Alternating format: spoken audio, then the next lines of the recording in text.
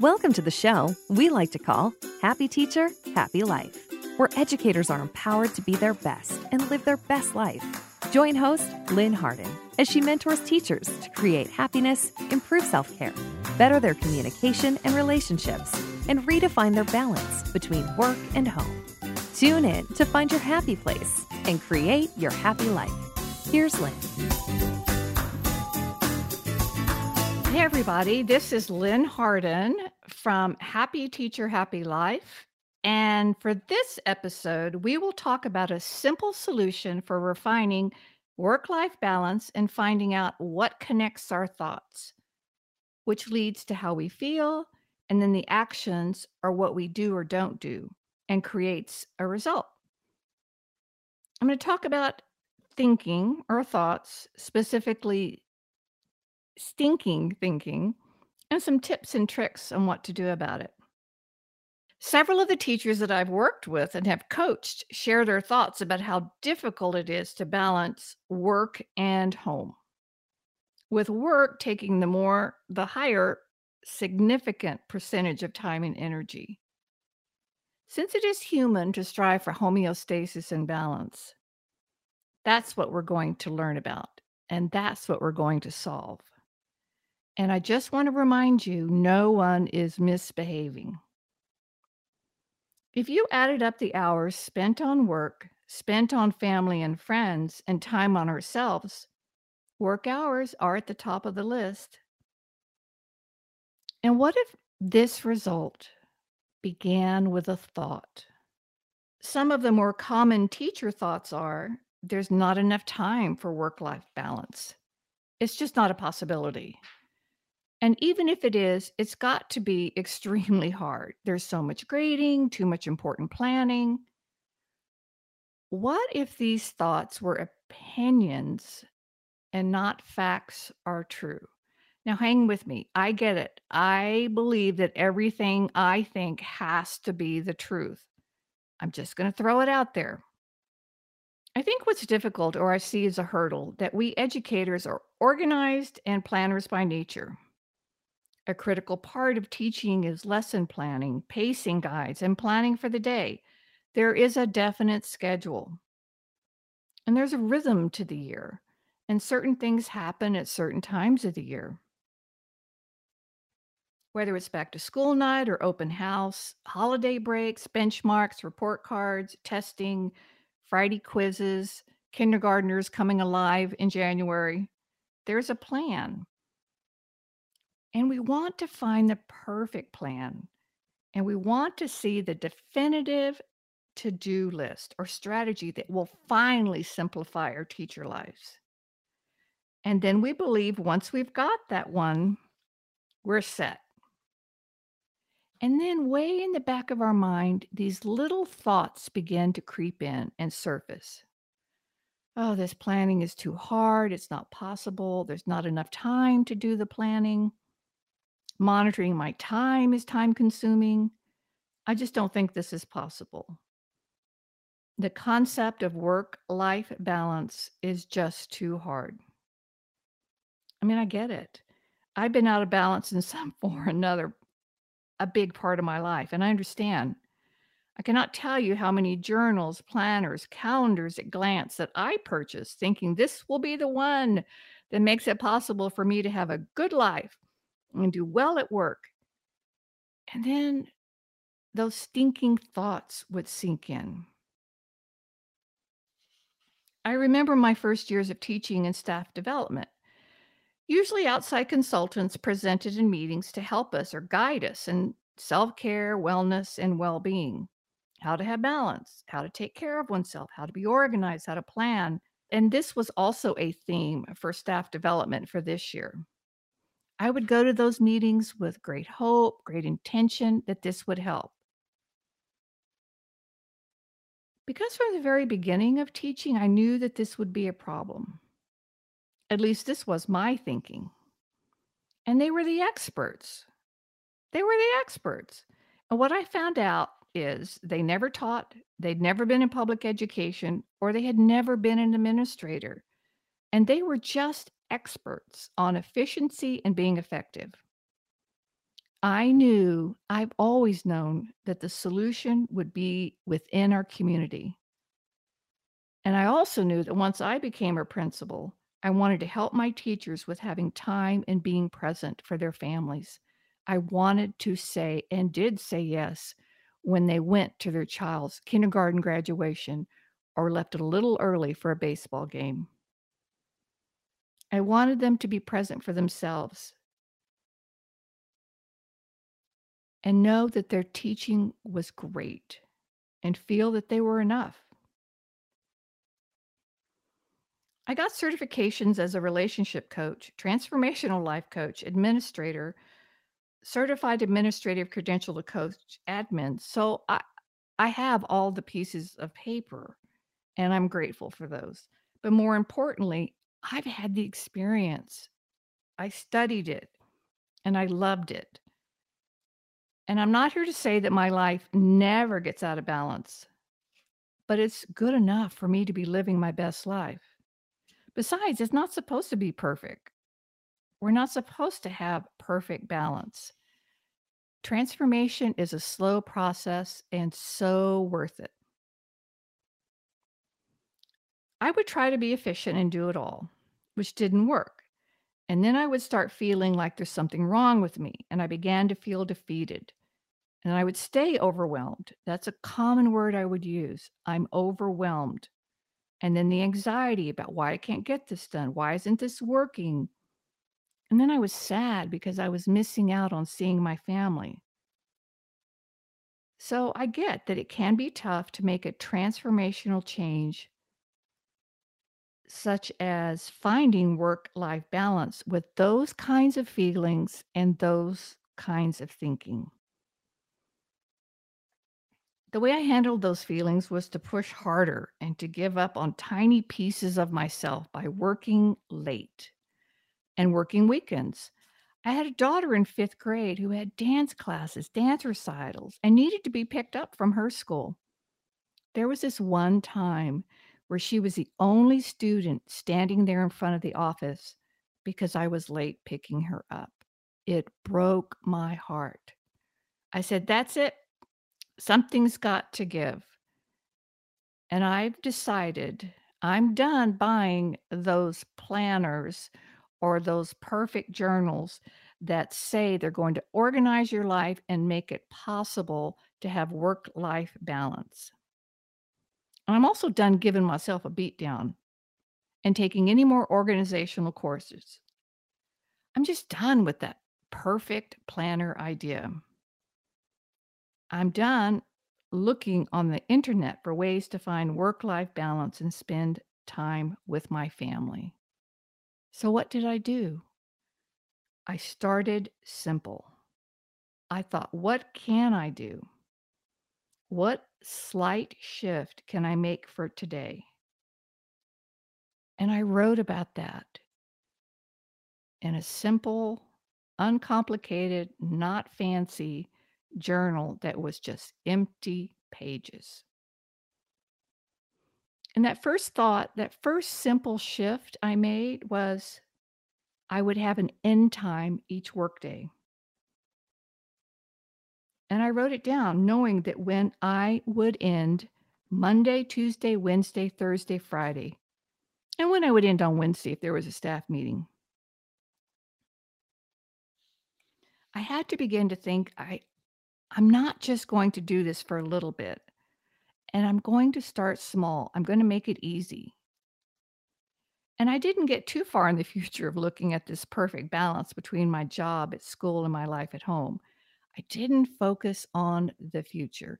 It was just, what can I do for today?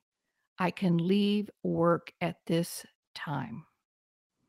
And it doesn't matter if I'm the first one out or everyone is there still working. This is my time to close the door, lock it, and go home to my life. So, for example, as I closed the door and locked up, and a parent needed to talk or another staff member wanted to speak to me about a child, and I was unable to keep that commitment that I had made to myself and my family to leave on time, I'd be really angry with them. And then angry with myself that why can't I be honest? Why can't I just set those limits? Why do I give in knowing that I need to leave on time to pick up my daughter and give in and stand there and not leave when I said that I would go? And then it would be at this time. Can you see how just because I didn't do it perfectly, these thoughts are not helpful? So a parent would come to my door and say, and start talking and tell me that they needed to speak. And I remember the first time I said, I hear what you're saying, and this is really important to me, but let's make an appointment because I'm heading out the door to go home.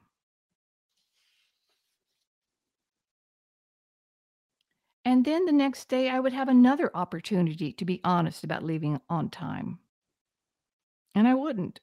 I would just stand there and I would let someone take all my power, all my time, and they just allow the time and energy. And then the next day, I would have an opportunity to be honest about leaving on time, and I wouldn't. I just didn't do it perfectly, but I did it in small steps. And each time I was able to honor this commitment I had made to myself, I celebrated. So today, that doesn't happen. But back in the day, it did. So the process is commit to something simple and easy. Be kind to yourself when you don't do it perfectly, and it will become a habit. And more importantly, watch that self talk, that self loathing. I would speak to myself like, you're such a terrible mother. You're a terrible mother. You can't get to your kids on time. You're a horrible teacher because you can't stay and talk and collaborate with your teammates. That is a choice I made, and it was punishing. It's weird. At some level, I thought I needed to be punished. And I wasn't even aware of that self talk. It was just comfortable, familiar. It was a part of me, a fundamental aspect of me. I was horrified in my journaling, and I would see that I was speaking to myself that way. I would never talk to a child, a student, or my own children that way. And it was really surprising to hear what my back channel of talk was.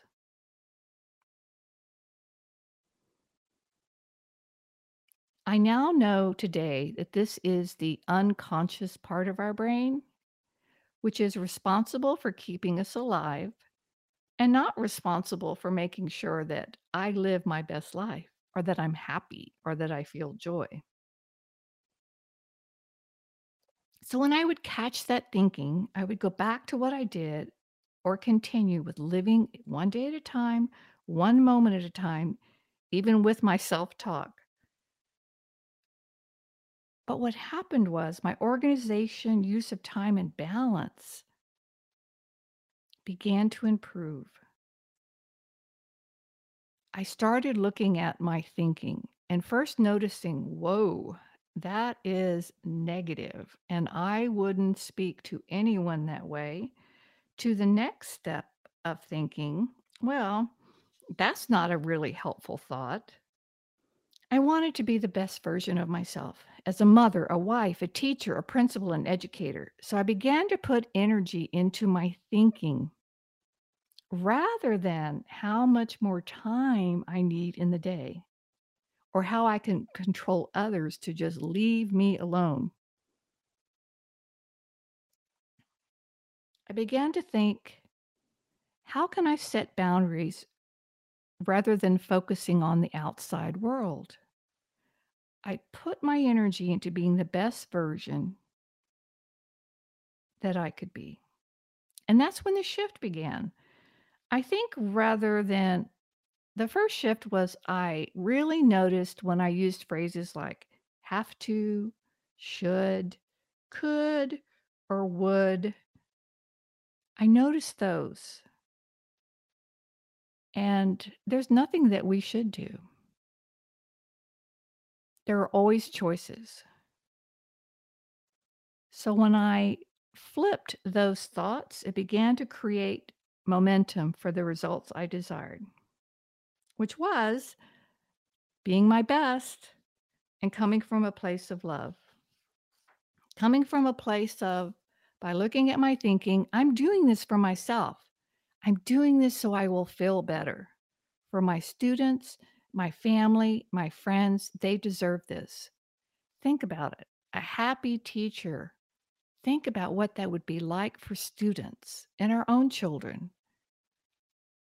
I believe happiness is probably more important than instructional ability. If you're a happy teacher, your kids will learn.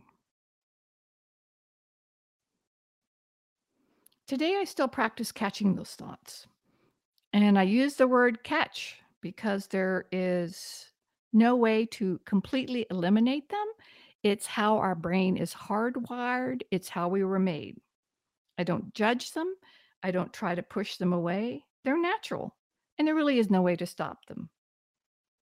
But left unchecked, those thoughts can lead to pretty crummy feelings and even worse results. Those feelings are going to come. It doesn't mean there's anything wrong with you. It doesn't mean that you're broken because you're having these thoughts. If something has to be wrong, then it is believing these thoughts are true. Believing that if I think it, it's got to be true. What if it wasn't? What if it was just an opinion?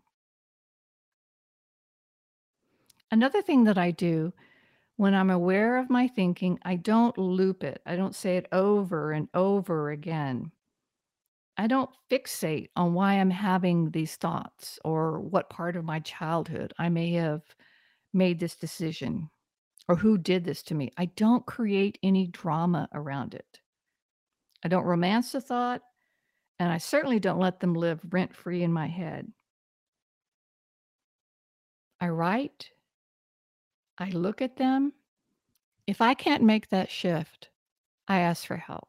I talk to another person. And something miraculous happened. After doing this type of thought work, I stopped working weekends. I didn't put a lot of pressure on myself. I just had the thought. I haven't worked a weekend in years. I thought I'm going to spend more time restoring, refreshing, and spending time with my family and friends. It was just my rule. And it's been my rule for 15 years. This is what I knew. I told myself, this is how I'm going to figure out that work-life balance. This is the change I'm going to make. The first one was leaving on time, and the second was I don't work weekends. The truth is, there's nothing on the weekend work that couldn't be done the next week. I had no interest in learning a work-life balance solution that would swing out of balance in the future, which I also had become an expert at doing. I had a good reason. I had children. They'd lost their father at a very early age, who already lost a parent, and I didn't want them to lose another parent. So I fought hard to keep that balance. And I didn't do it perfectly, but I showed up to the best of my ability and my better version got better and better as I practiced this new way of thinking. I also had a husband who I've now been married to for 28 years who deserved a wife that showed up, that was present for him. Overworking, another phrase, it could be called workaholism, and this was definitely a typical behavior in my family. I didn't see my father much growing up because of his overworking, lack of balance, call it workaholism. He traveled the world with security service, serving others. And it was important to me that I did it different with my own family. It's why when I see teachers they're women who are overwhelmed, wanting more time, exhausted, burned out, they do look for a quick fix. And there isn't a quick fix like affirmations or just make your thinking positive, but there is a simple one. And there's no real magic to it. If there was, I would not be willing to do something that I couldn't keep doing. And when you're loving up on yourself and doing what feels nurturing, loving, it's a lot easier to keep going. So, what I'll be helping teachers do is making balance possible. The lesson plan's doable. Those pacing guides are achievable. Your children's schedule, living life feasible and straightforward. I just love the phrase simplifying your teacher's life. Another thing in changing my thinking was I had to make it feel authentic. I couldn't do that thing, fake it till you make it. That just never really worked for me. As a recovering perfectionist, I would shoot high in my expectations. So you may have heard the phrase pivot your thoughts. So I, at the beginning, would pivot my thought from I'm the most terrible mother in the whole world to I'm the best mother in the universe. I didn't believe that. So I would just make it empowering. I would think about this empowering thought that I am a woman who is learning how to show up as the best version of herself as a mother. I am in the process. That's very different than the inauthentic thought. I'm the best mother in the universe. It just wouldn't help to blow smoke up my rear. I would make better decisions, and my choices would come from a place of love. We have to find something that makes sense to us. We have to find something that allows us to believe in it. And when you make sense of it and you believe it, you'll start knowing what to do. It just becomes intuitive and it builds momentum. So your call to action for this week is, why don't you look for some teeny tiny thoughts you could change in your life? Pick one easy that you could change that would lead you in the direction towards work-life balance. That's when momentum begins to build with that first tiny thought. So in closing, my words of wisdom are live one day at a time or live one moment at a time. Catch your thoughts without judgment. Think about a small change that you could make in your thoughts and a small change you could make in how you live each day at work and home. This can be done through journaling. This can be done through talking to a friend. And when those ugly, nasty, stinking thoughts pop up, which they will, they never really go away. My favorite tool is to turn the volume down. Why not just tell your voice in your head to go out for recess right now? Because I'm making a small change that I can live with and bring me in balance. It's okay to go outside and play. In the next episode, I'm going to get into Journaling 101. I'm going to really support you and explain the heart of journaling so that we can write down those new, beautiful thoughts, dreams, plans, and goals. Thank you for listening to Happy Teacher, Happy Life. If you enjoyed today's show, visit happyteacherhappylife.com to find community, access information about our guests, and sign up for our newsletter. Be sure to rate and review us wherever you listen to your favorite podcasts.